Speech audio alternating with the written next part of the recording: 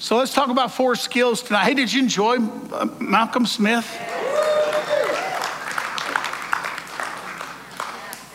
Your mind has exploded. Malcolm is that hidden man that apparently, God sent him out to West Texas for pretty much the last 20 years. And now he's actually just about to turn 81. So he literally is being loosed at 80 back into a wider ministry.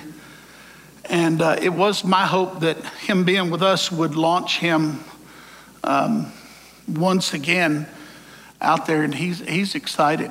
He is so excited. All right, tonight, let's talk about 4 skills that separate leaders and that anyone can develop. Okay, so there's a lot of stuff you're just born with. And if there's anything that people are upset about these days, it's the lack of equality. And equality is just being ballyhooed every day, everywhere. But the truth is, you're born without equality. What do I mean? Well, how many of you can sing like what you just heard? Nobody can make that happen for you. Some of you can, but nobody can make that happen for you. You can't by thinking about it grow taller. You can't. There's some inequalities that are intrinsic. In the same way, in terms of gifting and calling, there's some inequalities in the kingdom. They're just there. And I'll actually touch that. But there's but for many of us, we can develop skills. So Malcolm, what he did was he talked to us about our equality in Christ in terms of intrinsic worth, intrinsic value, union with the Father, Son, and Holy Spirit. And if you're not careful, if you turn it into a heresy, you'll turn it into something that says, well, I'm just one with Christ and I don't have to, like, no effort is required, no decision is required. Wrong. So the leadership school is to say to you, who you are gives a basis upon which you can build what you're to be about in your life.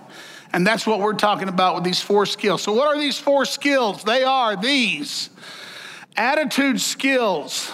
And for the believer, that means putting on the mind of Christ, which, by the way, you have it by gift, but you utilize it by choice. You have it by the appropriation of him living in you, but you exercise it by volitional engagement and participation in him. Relational skills.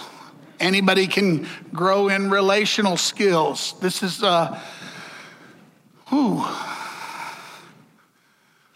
this is the one we could talk about week after week after week after week after week after week. But it's basically wrapped up in the one another's in the text. And then we'll talk about some ways you can grow relationally. And then conflict skills. Dum, dum, dum. Lots of people say they don't like conflict. Very few people say they do like conflict. The people who do like conflict are unliked by the rest of us. and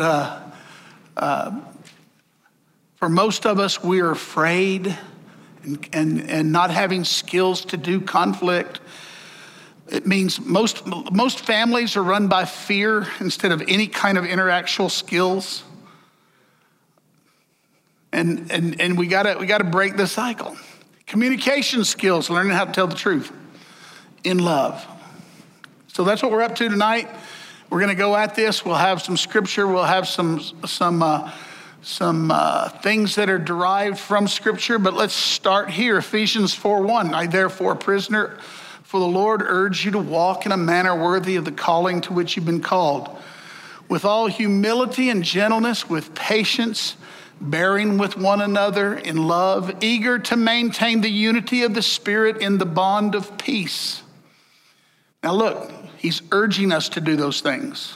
Those are participatory, volitional things that we can do. There's one body and one Spirit, just as you were called To the one hope that belongs to your call, one Lord, one faith, one baptism, one God and Father of all, who is over all and through all and in all. There's that union text that we tend to overlook. But the grace was given to each of us according to the measure of Christ's gift. All right, so everyone is gifted, but it's in measure. And then he talks about this. Therefore it says, when he ascended on high, he led a host of captives, and he gave gifts to men. And then he gives us this wonderful saying. This is the passage that deals, well, let's look at it. In saying he ascended, what does it mean? But that he also had descended to the lower regions, the earth. He who descended is the one that also ascended far above all the heavens, that he might fill all things. I'm not going to get bogged into theology of what that means, incarnation and or what happened in the tomb. I won't do that tonight. Go in here. And he gave the apostles, the prophets, the evangelists, the shepherds, and teachers to equip the saints for the work of ministry, for the building up of the body of Christ, until we all attain to the unity of the faith and the knowledge of the Son of God, to mature manhood, to the measure of the stature of the fullness of Christ. I have been on a crusade about this passage for a very long time. I haven't taught it publicly as much as I do privately and in small groups. He gave apostles, prophets, evangelists, shepherds, and teachers. A lot of times this is called in our circles fivefold ministry. And there's all kinds of, I think, mistakes made about fivefold ministry. Number one, not all people are fivefold ministers. I'm sorry, it's just true. There's where that hierarchical thing comes in. There are, but I think that these fivefold ministers are people that are given to the church, and they have a function. So Malcolm was with us, and Malcolm operated in the function of teacher like nobody we've ever had. We've had pastor, teacher, we've had a pastor, we've had apostles and prophets, we've had evangelists. I would tell you who I think is an evangelist, but he'd probably argue with me, so I won't do it because it doesn't matter that much. But that word to equip, say to equip. All right. When I was playing football, which was a long time ago, you went to the equipment manager, and the equipment manager equipped you. That is to say, he gave you all the pads and helmets and everything you needed. He gave you the stuff to make you into a living missile. Back in my day, it was so funny. Don't do it, Alan. You're about to segue. Don't do it. Anyway, that equipment manager was preparing me with the external equipment that I needed. Then I would go out to practice in this external equipment, and I would be coached by coaches who would give me the other kind of equipping I needed to do the task. Now, this word is not talking about the equipment manager, despite the fact that the book of Ephesians has a thing about spiritual armor. That's not what's being talked about here. In fact, this word is a very specific word. And since Malcolm was here dealing with words, I'll just dive into one. This word, in its original context, in its original Greek meaning, at its core meaning, meant to mend a net, or if you will, to set a bone. So the way that word was used is like a doctor comes to somebody, they've got that compound fracture. You have to set that bone so when it grows back together, you will be mended. The fisherman's net is his livelihood. There were people who had the skill to mend a net. That meant to get that net in its original intended shape. They didn't throw away a torn net. They mended it. Another way of saying these things is to restore it. Okay, and I like this word restoration. I'll come to this same word later. I'll show you later in a text where this word is used. This is the idea that the function of the apostolic, prophetic, evangelistic, pastoral, and didactic or teaching ministries is to restore the saints for the work of the ministry. So catch this, those fivefold people are not doing the ministry. They're preparing the people to do the ministry. That means you got to develop some mad skills.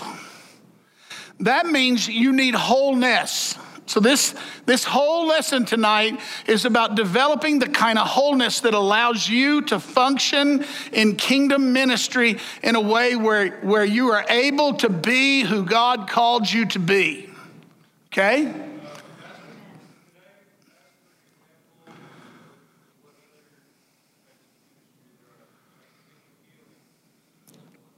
Well, there's many type of ministries, but let me just say the whole one another ministry.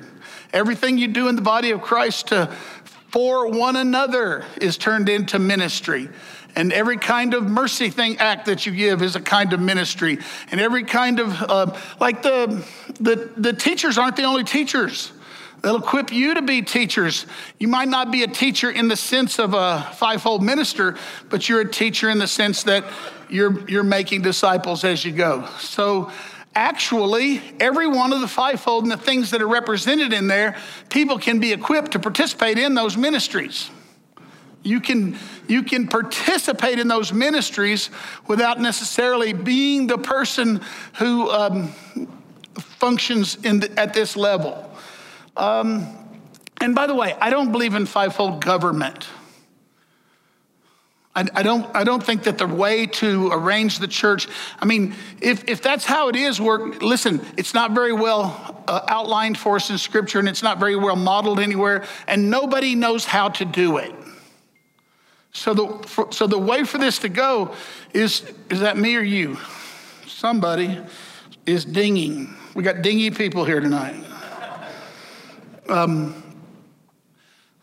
Which very well could be my computer.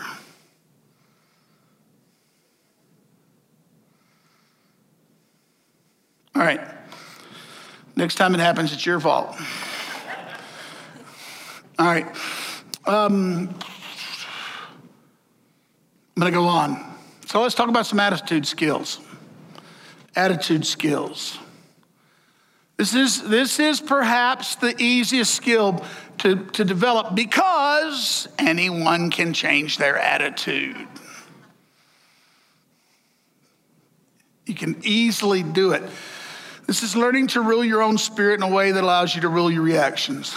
There was some stuff that in my youth that made me an excessively negative person, and it made me, when I got saved, I developed a kind of a theology that was called remnant theology, or it was the belief that there's very few that would be saved, which I don't hold that to being true at all anymore. Far from it. And I had an encounter that caused me to rethink my attitude, and then it did something that changed my mind for the rest of my life. I went to Haiti. When I was on the island nation of Haiti, I actually suffered one of the most disappointing days of my life. I found out while I was there that I had been rejected for missionary service based on some judgments that were made about my life that A, I didn't agree with, and B, that hurt me pretty bad. But man, so I got really banged, really bruised up. But something else happened to me while I was there.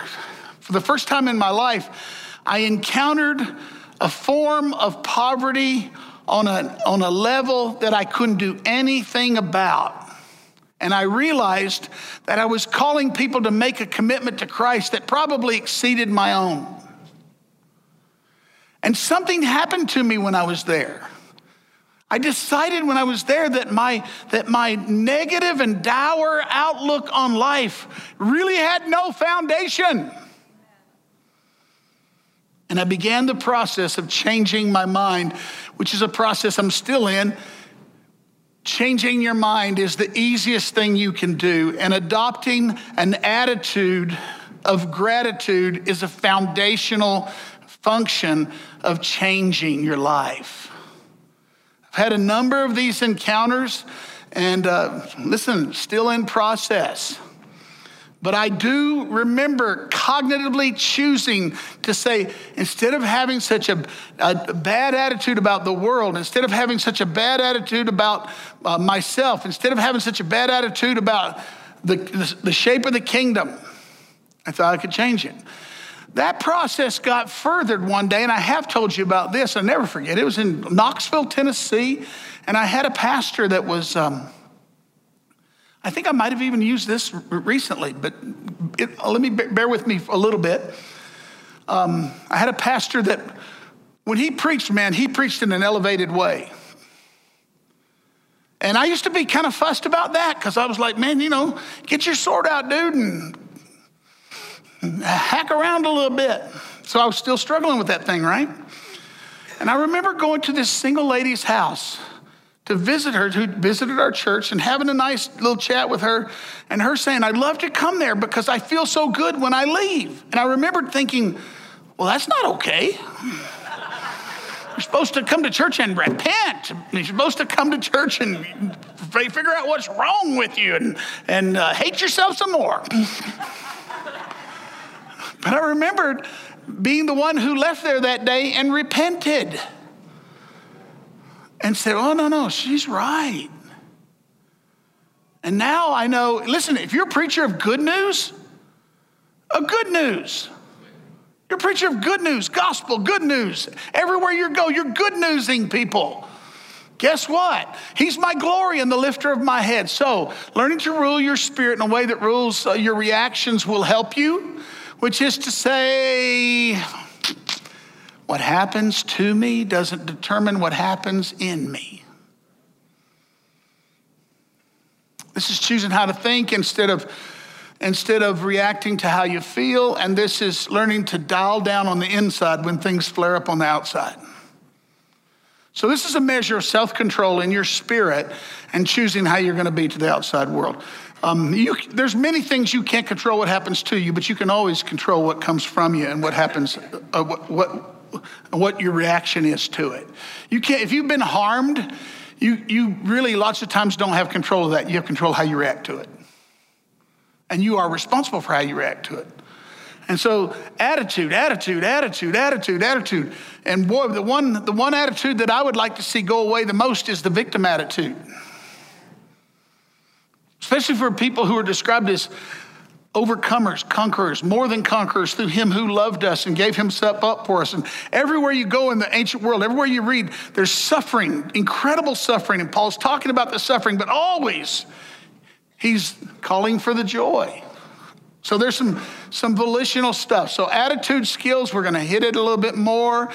So the attitude of Christ, this is the big passage. If there's any encouragement in Christ, any comfort from love, any participation in the Spirit, any affection and sympathy, complete my joy by being of the same mind, having the same love, being in full accord with one mind.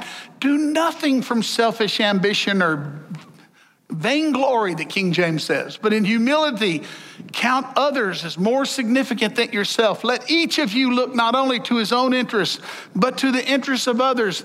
And then he gives this incredible Christological passage. And if you don't know anything in the Bible but this passage, you can live the rest of your life off this text. Many believe it was an early song that either Paul adopted or wrote himself. Have this mind among you, which is yours in Christ Jesus, who though he was in the form of God, did not count equality with God as a thing to be grasped, but emptied himself by taking the form of a servant and being born in the likeness of men and being found in human form, he humbled himself by becoming obedient to the point of death, even death on the cross. And you know, therefore, God has exalted him and bestowed on him the name that is above every name, that at the name of Jesus, every knee bows and every tongue confesses that Jesus Christ is Lord, to the glory of God the Father. This is the Philippian passage also goes on to tell us that tell us how to adopt an attitude. So I'll press that one more time.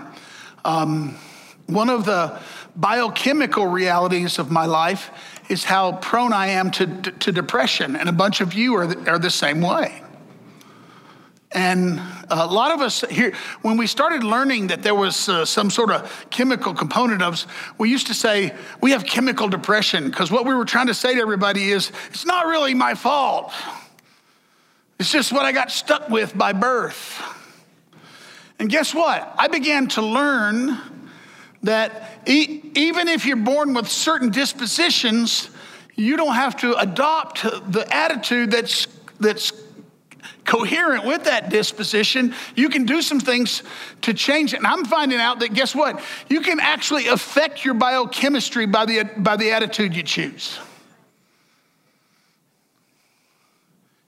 Can you be healed of it? I don't have enough knowledge to know that. You can be healed by God. You can be healed. You can sometimes be helped by medicine. You can be healed by all kinds of means. But I'll guarantee you, you can make your life a lot worse, or you can make your life a lot better.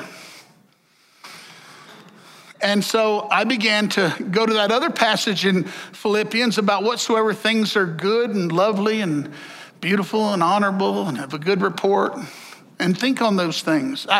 I became very, very good at not thinking about things that depress me.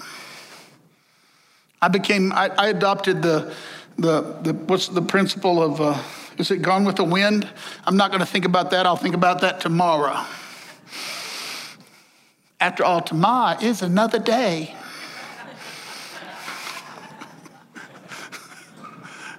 And I began to learn that I could get some stuff out of my head. All right? So what do you do about your attitude? First of all, everybody needs to get some teachers. Everybody needs teachers. Every person needs teachers. We live in a wonderful day because you can just get teachers everywhere. Why do you need teachers? Because you need wise voices in your head, because the world is full of death, dour, destructive voices, political, angry, partisan voices,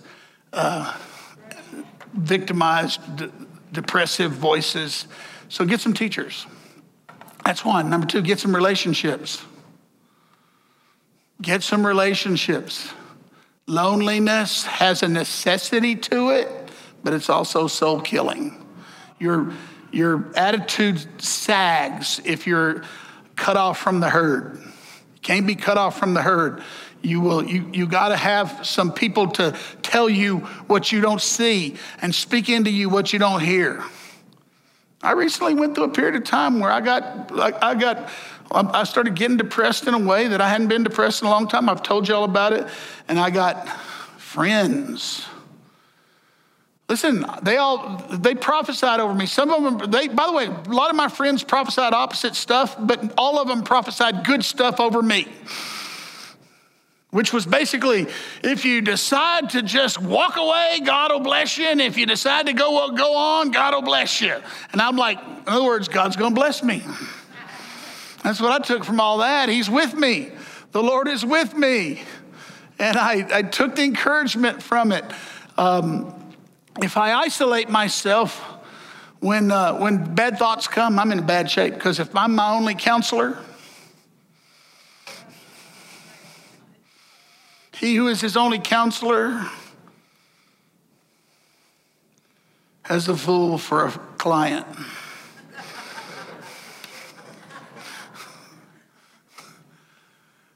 Get some understanding. Lack of perspective destroys us. All I told you about, by the way, when I told you about going to Haiti, was I went to Haiti and got a different perspective. Just recently, when I was getting down about things and when I was getting upset, I sort of encouraged myself by just choosing a new perspective. I looked at my wife one day and said, you know, it ain't that bad. We're not doing that bad. We got a few things against us. We got a few things that are getting us down. We got a few things that have not gone the way we wanted them to go, but guess what? This is what we have. We start enumerating the stuff, and the new perspective gives an understanding, and the understanding gives an attitudinal shift. I'm telling you, more people are destroying this world by getting an attitude that's self-destructive than just about anything else. The reason that psychology has exploded in our culture is because we have become so self-destructive in our minds. We got to stop it. And then get some training. Training is where you learn skills in life. Because you know what? Because nothing is more destructive to us than the feeling like a failure. And failure is one of the strongest narratives that rules us and controls us. And the truth is, everybody fails. Everybody fails. The stories about failure are everywhere, and every successful person has been a colossal failure. And I love all the stories of all the really filthy rich people who went broke 14 times. And half of them are just waiting for the next time. And inventors who failed at 300 attempts. What is it? The failures to create the light bulb. How many times? No, I remember somebody that knew how many times that had failed before it succeeded. And every great athlete is only measured by their level of, they fail less than everybody else around them. But get some training, because a little bit of training, like these things, and they make me insane. And you know, you get born again and saved and changed, and you get rid of cussing, and then somebody puts a computer in your hand, and you're like, you learn an old skill. But all that has to happen is somebody show you some stuff about how to do it, and all of a sudden you're going, ooh, look what I'm doing. Ooh, look what I did. And little successes make you feel so good. Get some training, and then get some healing. Just get some healing. Get some healing. Listen, the fivefold ministers are healers. If Malcolm came in here and taught you some stuff about your oneness with Christ, if it did the right thing in you, it heals you in such a way to know about your relationship with God in such an expanded way that you'd never considered it before, that it put such a healing in you that you changed your narrative about your relationship with God. I mean, he came in here and where so much preaching has put the narrative in our lives that God is angry and against us. And then you get the witness of Scripture that says, well, he did unite himself to you. And I remember, I think the person that damaged me the most is the one that used a verse of Scripture to infer that God won't, that if you have any sin at all, that God won't have fellowship with you. And then it turned all my prayer into trying to feel better about the fact that I was an awful sinner and maybe God would like me. And I remember when I finally turned that verse another way, and my prayers became like the prayers of a son instead of like the prayers of an orphan. And my life in Jesus became a celebration of him rather than agony. All right, so that's just a little bit about attitude. Attitude is changeable. Choose to change your attitude. Choose tonight. Choose tonight. By the way, here, let's just check an attitude, because theology teaches us stuff. Try to be real honest when I give this question. How many of you, if you're just, your first impression, if I ask the question, is the world getting worse, will say yes? Okay, all right. Is it? Is it? Let me ask the question another way. How many of you want the kind of life your grandparents had?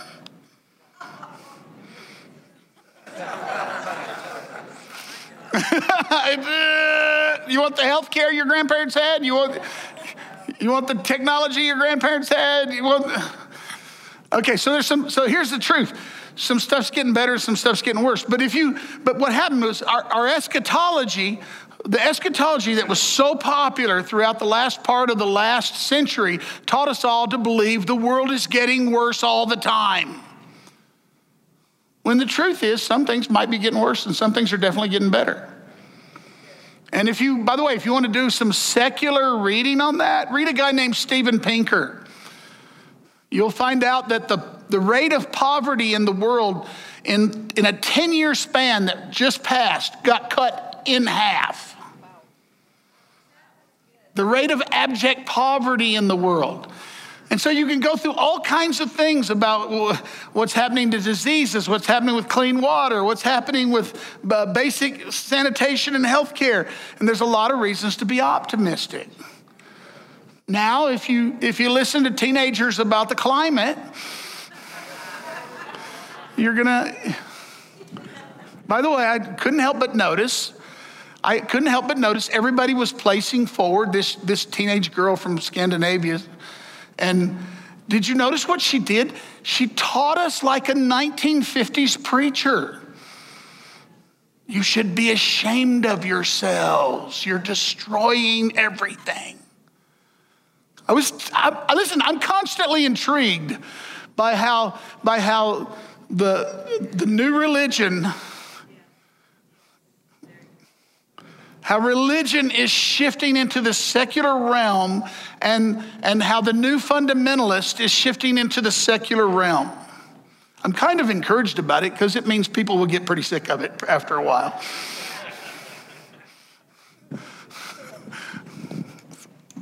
Always get in trouble when I tread on those things. All right, so get healing. Now, that leads me naturally to this. Healing is required to advance relationships. And the next skill I want to talk about is relationship skills. Relationship skills. By the way, okay, let's be careful here. Don't answer this question with hands raised, okay? Just feel it. Just feel it. Don't respond, just feel it. How many of you wish your parents had better relationship skills? Don't raise your hands.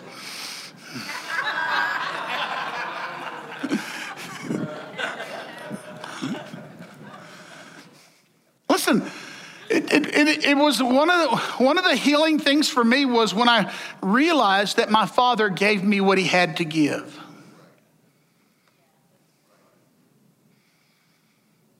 But it made me go, okay, that's the floor. Build on that. Build on that. Don't rinse, wash, and repeat. Build on that. Become a person who has something more to give. And that's where the law of one another comes in. You were called to freedom, brothers. Only do not use your freedom as an opportunity for the flesh, but through love serve one another. Well, the whole law is fulfilled in one word. You shall love your neighbor as yourself. But if you bite and devour one another, watch out that you are not constantly consumed by one another. The law of one another. By the way, I went ahead and put this in there. Brothers, if any of you is caught in a transgression, you who are spiritual should restore him in a spirit of gentleness. I went on with this passage because it says bear one another's burdens and it goes on with some of the one another stuff. But I also have this passage because the word restore right there is the same word as the word equip in the Ephesians passage. Now this is important too. Because a lot of people on restoration do an external job just like the equipment manager does an external job. And by that I mean, here's what we do. We get somebody who's committed a terrible sin. We get them to say, I'm sorry, which is external. We get them to amend their behavior and go to probation purgatory for a period of time so we can watch them and judge them. and we keep them at arm's length for a long time. But no, what this passage is saying is heal them. This restore is mend them, which is to say, what's the broken spot?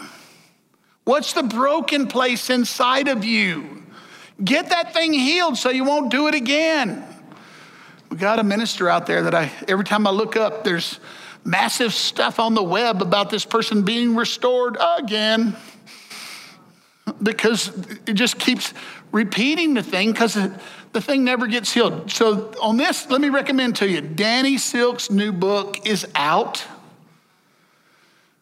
I think we have about 20 copies left in the church office that'll be out there this weekend.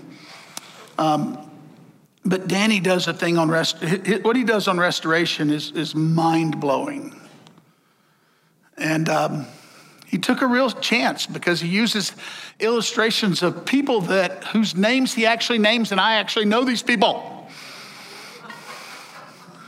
And they're in various stages of being all right. But he had permission to use them. Why do you have permission? A lot of times if somebody's not ashamed anymore, they'll give you permission to use their name. We don't confess our sins in the church because we still are ashamed of the sins that, you know somebody's really not ashamed anymore when they just say openly what a mess they are.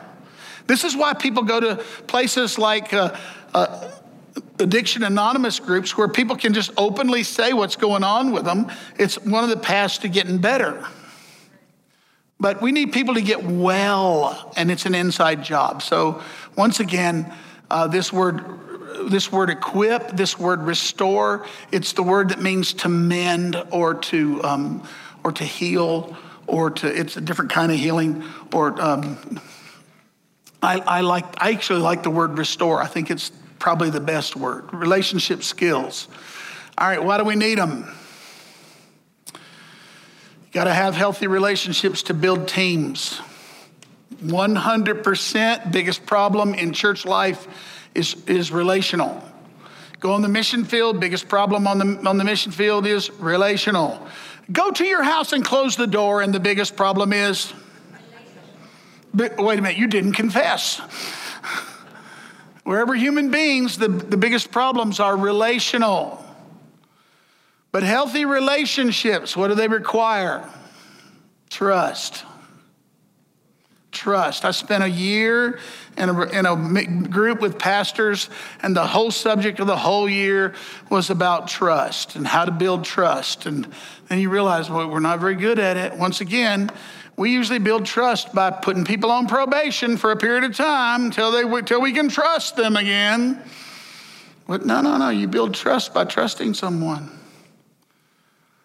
The pressure comes on when you say, I'm trusting you. Not because you've accomplished it, but I'm choosing it.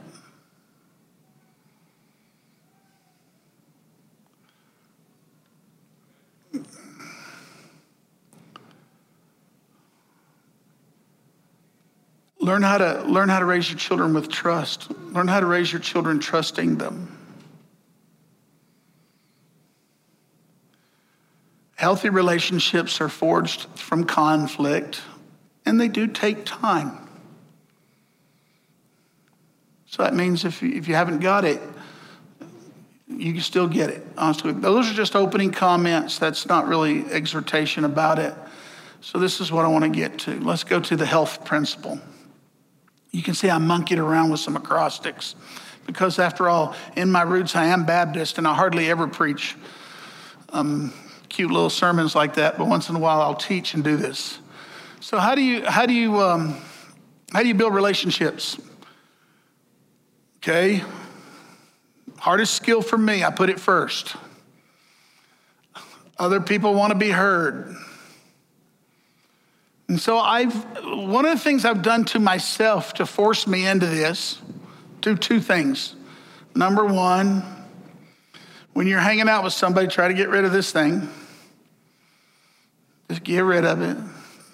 Number two, ask other people questions about themselves. The surest way of bonding with somebody is ask them questions about themselves. You fall in love with somebody who tells you everything. What do we do to rekindle the love? Start over. Others want to be heard. When your relationship breaks down, you shut that other person up. You shut them up. They want to be heard. Ask questions. And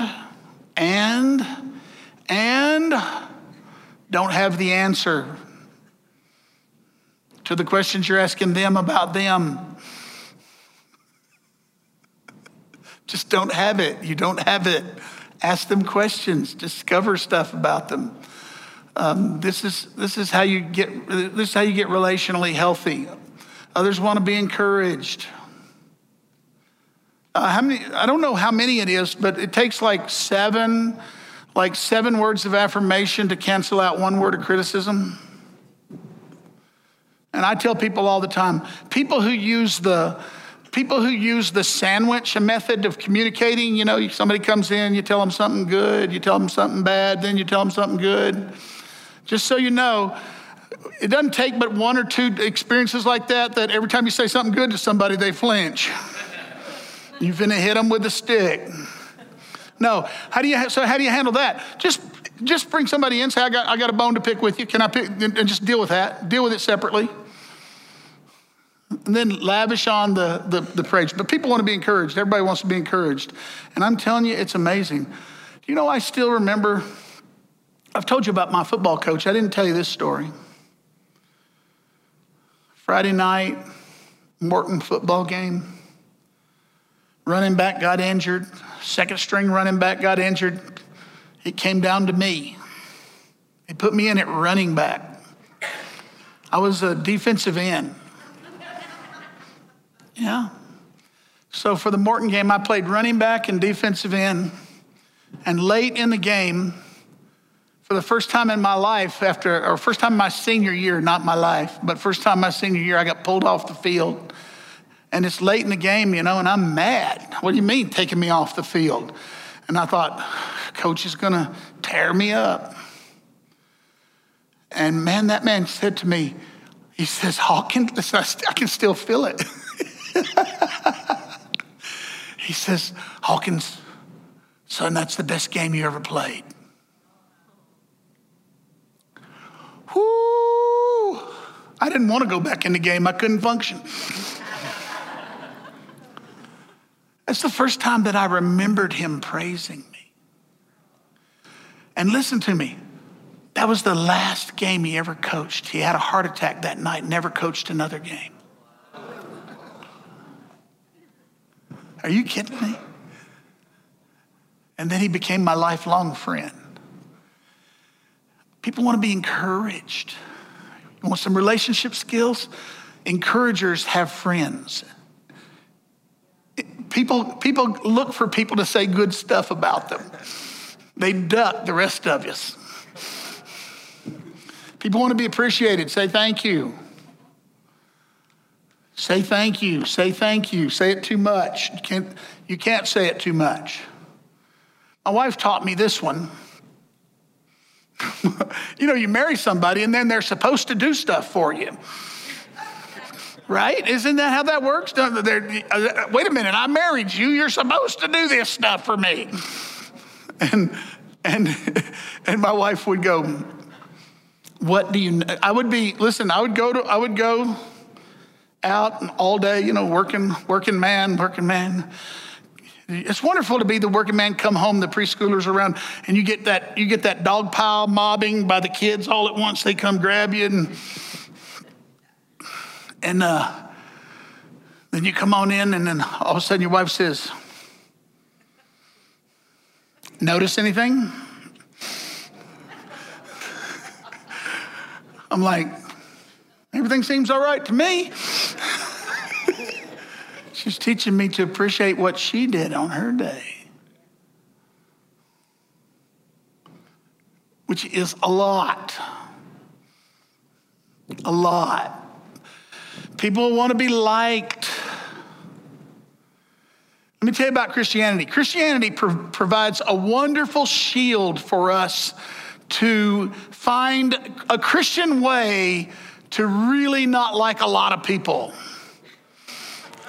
And so we say, I love them. We just don't like them at all. We just love everybody, but we don't like them at all. No, no, no, no. I'm convinced that the foundation of love is like.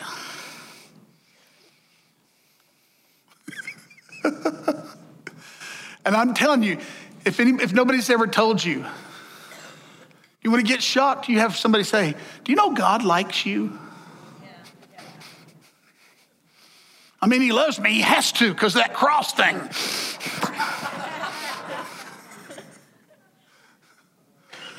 No, no, no. This is a relational skill. Liking. People want to be trusted. They want to be trusted. Even people who are untrustworthy want to be trusted. And one of the most powerful ways to convert untrustworthy people is to trust them anyway. That doesn't mean you don't use accountability or call them out. It's a powerful thing when somebody fails you and you say, okay, you'll get it better next time. You're waiting to be punished and you don't do it. And others want to be healed. I'll be honest with you, I stole the word healing because what I really wanted to use was the word forgiveness, but it didn't spell health. So people want to be forgiven. It's the essence of our gospel. What do you got for me? I didn't hear you.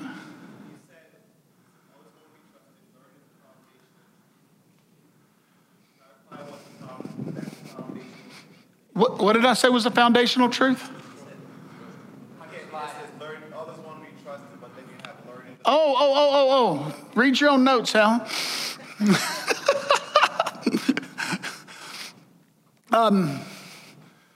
Learn the foundational, it's a foundational truth of relationships. It's one of the foundational truths of a relationship. You don't have a relationship, you don't trust somebody. And so you express trust. You actually let them know that you trust them. Sometimes as a pastor, I'll know somebody's been hurt and hurt in church, because you get hurt in church a lot. It's a good place to get hurt.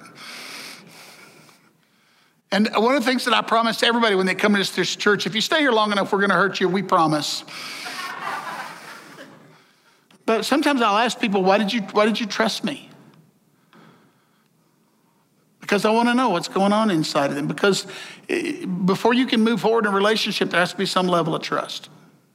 So I think that's what I was getting at. All right. I'm not going to make it. So forgiveness is necessary to resolve conflicts. And so the next piece of truth is conflict skills. Conflict skills.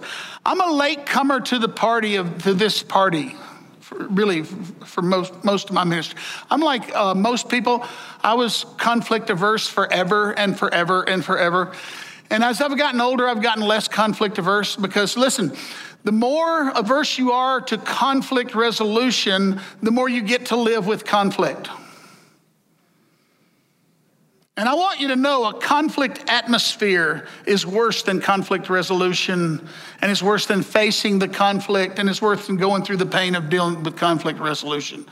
Because almost always what you avoid can be ameliorated by facing it. Conflicts are the most inevitable reality of relationships. You don't have a relationship until you've had a conflict. So every young couple that ever comes around to see me, I say, have y'all had a fight yet? And they'll say no, and I'll say, well, I probably can't do your wedding. Because if you hadn't had a fight, you don't even know if you like each other, much less love each other. Because sometimes when I think of the differences in myself and Gail, I'm like, I don't even know how this thing works at all. Because almost in every measurement of good things in life, I'm looking up at her, man. I'm telling you, I'm just looking up at her, and I'm like, I don't know how she hangs around with me on this stuff. But she doesn't sow conflict into all that. She doesn't sow conflict into every gap there is between us. But when I married her, she's been the best help because she was not conflict averse. She knew how she wanted to be treated, and she would confront me until I treated her the way she wanted to be treated, and she would not tolerate me. Have you got a good dose of this? Oh man, she was training me like all the time. And then I started practicing some of that myself, and I would, I can get away with it. Conflicts are inevitable. Conflicts are the most common reason for disconnection. This is why we're conflict averse. It's also, conflict aversion is actually disconnection. When you're averse to conflict resolution, you have disconnected. And you have tolerated a level of distance. And, so conflicts are the most predictable result of fear.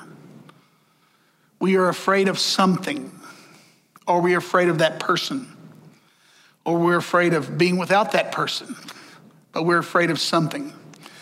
And and as leaders in ministries or leaders in anything, the most precarious path you're on is conflict.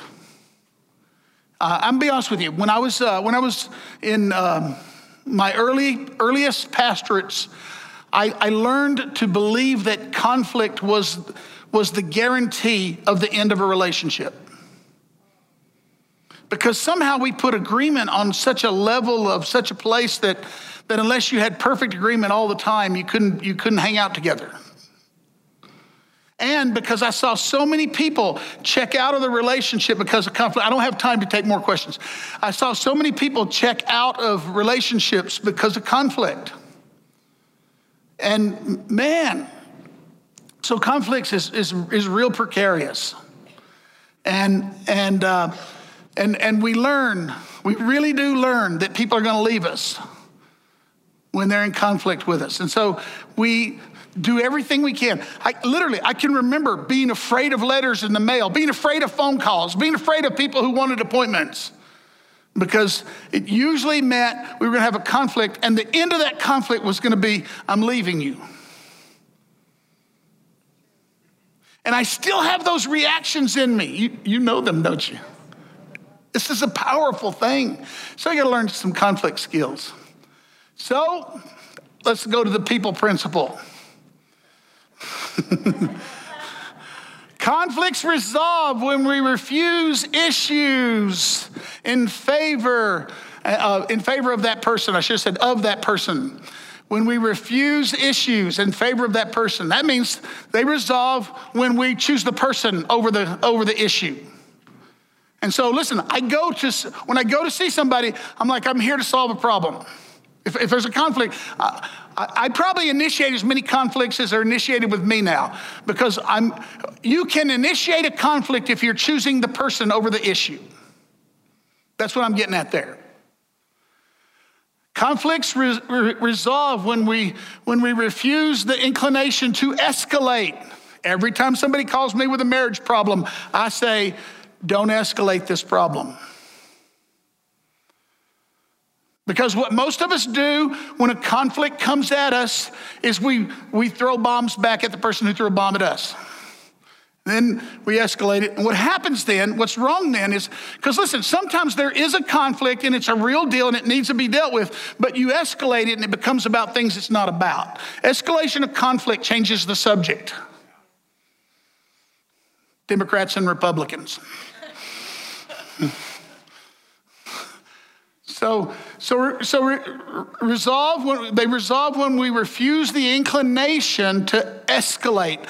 Almost always. Listen, people call me, I say, listen, I sometimes tell people to pick a fight. Don't get me wrong. I've quite often told wives to go pick a fight with your husband. I've quite often told conflict-averse people, here's how you do it. Here's what you should say. Here's how it goes. But when a conflict has arisen, especially when there's been some discovery of some violation of trust, or if there's any kind of form of violence involved, then I say de-escalate. Can you de-escalate this? Can you de-escalate this? Can you keep yourself from escalating this? Because you've got a better chance when the emotions rest. And I don't know about you, but I know about me. And a lot of times I need a minute to get myself all right. Listen, if you're a person who you want to resolve things right now and you're married to a person that needs a minute, give them a minute.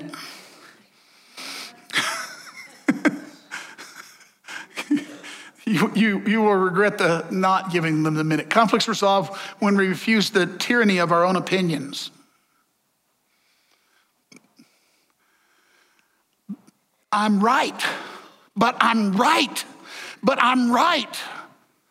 Yeah, you're cursed right. And you're cursing the whole deal by being right. Refuse the tyranny of your own opinions. For me, that means a lot of times, because listen, I got opinions. And they are, whew, I'm like married to them. I love them. I love my opinions. But I've found for me that oftentimes I have to keep saying to the person, tell me what I don't see. Tell me what I don't understand. Tell me what I'm missing. Tell me where you think I'm wrong. Tell me where I'm wrong. In fact, don't even say you think. Just say, tell me where I'm wrong. Because you don't have to be afraid. Conflicts resolve when we refuse division in favor of peace. In other words, I can go have a conflict with somebody if I'm not trying to turn them into an enemy. But if I'm trying to turn them into an enemy, listen, if you want to tell somebody off, yeah, just forget about it. Just ignore them. Don't do conflict as a means of exit. Conflict engaged is always a means of coming closer. I notice the ironies of history, how combatants in war often become allies. Notice that that America's greatest allies have often been our combatants. Anybody ever heard of England? Conflicts resolve when we refuse fear in favor of love. And listen, it is fear that is cast out by love. And wherever fear is, love doesn't flourish. So you got to go at what you're. Conflicts resolve when we refuse conquest in favor of escape. Now, what I mean something subtle here, and once again, I had to spell my word. The people principle. Conflicts resolve when you give that other person a way out. Give them a way out. Give them a way out. Remember what temptation God says about temptation? We're okay. We escape temptation because he gives us a way of escape. Give people a way out. Be generous about this. Now, all this, if you will adopt these principles, I'm telling you, you can do conflict. Have you ever tried this? Go see somebody and say, we have a conflict, but my goal is to get our relationship where it was once before, or get our relationship better than it's ever been before. If you tell somebody up front that I'm in conflict with you, but I don't want to be, man, you talk about powerful. You talk about powerful. When I was in conflict with my Baptist church, and I said to them, can we at least part with a kiss instead of a fist? And they gave me everything. It was unbelievable. It's so powerful when you say your goal is healing, your goal is restoration. All right. People change aided by great communication. So let's talk about communication skills a little bit. And this is where I have the least time. And by the way, when I talk about communication skills, I'm not talking about relational communication skills tonight. I'll do that another night. But I am talking about, I'm talking about like what I'm doing. what I'm doing. I'm talking about you being able to communicate great things to the world, to others in evangelism and teaching and training. I'm talking about those kind of communication skills tonight. That's what I'm talking about. The relational communication skills have a different aspect to them, and we've talked about some of it already. So communicators are convinced they have something important to say. And that's why if you are communicating to a group, that's number one. If you've got nothing to say, then you aren't a communicator to a group. And listen, I always, when it comes to preparing to talk, I always go, if this doesn't reach me, it ain't going to reach them. And I go listen to great communicators and listen to great teachings and receive great teachings. And I read some. The signal thing of preparation for me is, do I have a burning heart? Did not our hearts burn within us while he spoke to us? So a great communicator put a burning heart inside of those to whom he communicated, and that burning heart sent them out telling the story. Communicators care about what they're saying. If you don't care, they don't care. Every once in a while, you'll get somebody who drones away at their communication. When I was young in ministry, I had a minister who taught us that personality, he had just had a thing about personality, that somehow the personality of the minister was somehow a hindrance to the gospel. And he taught us to suppress our personalities. And I'll never forget that I was Mount Pisgah Baptist Church, Highway 9 south of Eupora, Mississippi. And I turn off on a gravel road and you go to the house of these church members, and I'm sitting down eating some chicken on Sunday morning. And the lady says, "Preacher, we really love what you say to us, but you could pep it up a little bit."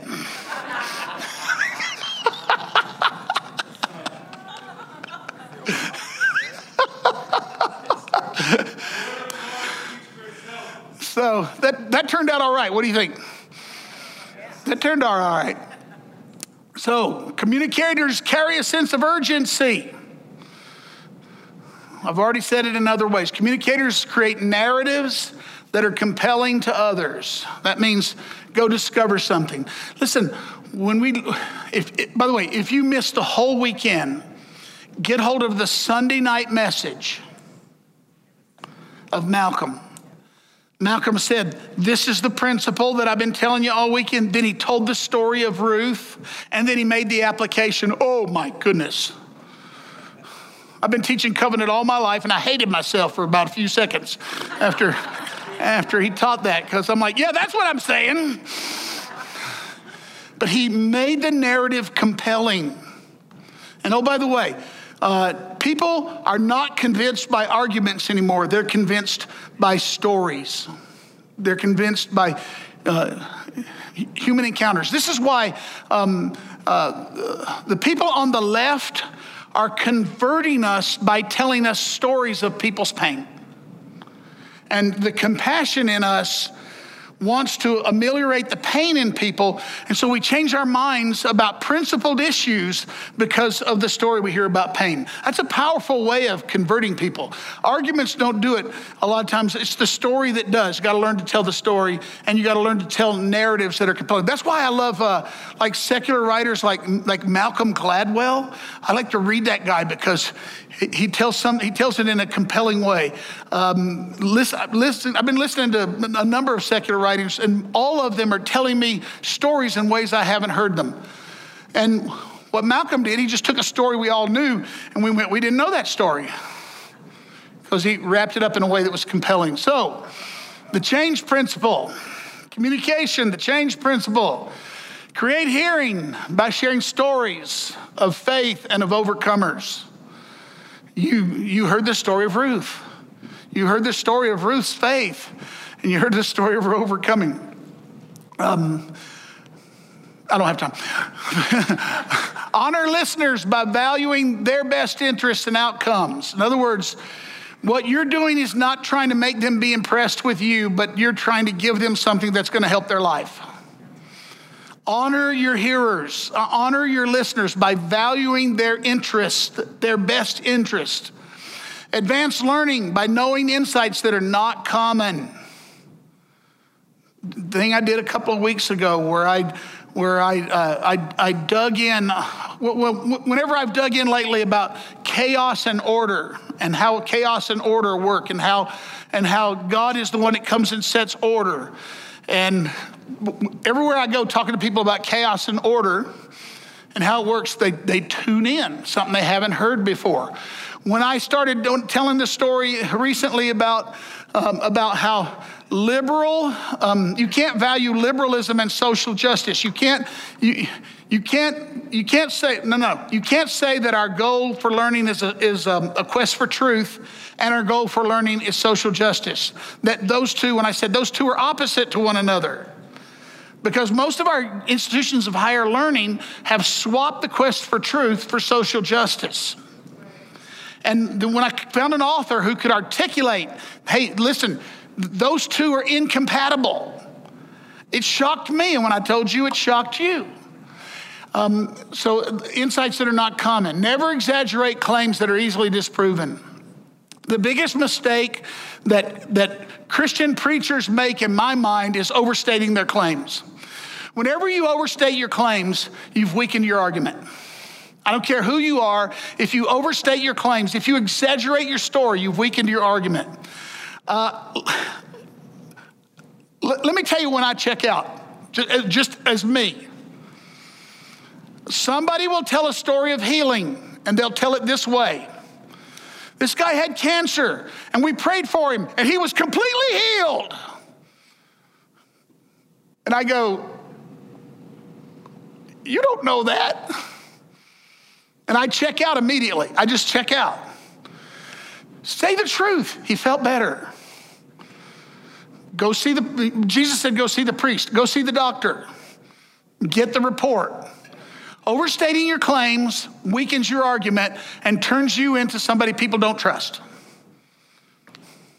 That hurts y'all. I can tell. I can feel the pain in here for me saying that, but you'll be all right.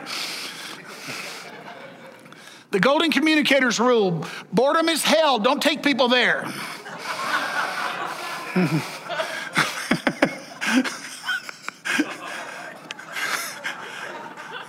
That's why I don't even mess around. I'm gonna do things to get your attention if I lose your attention.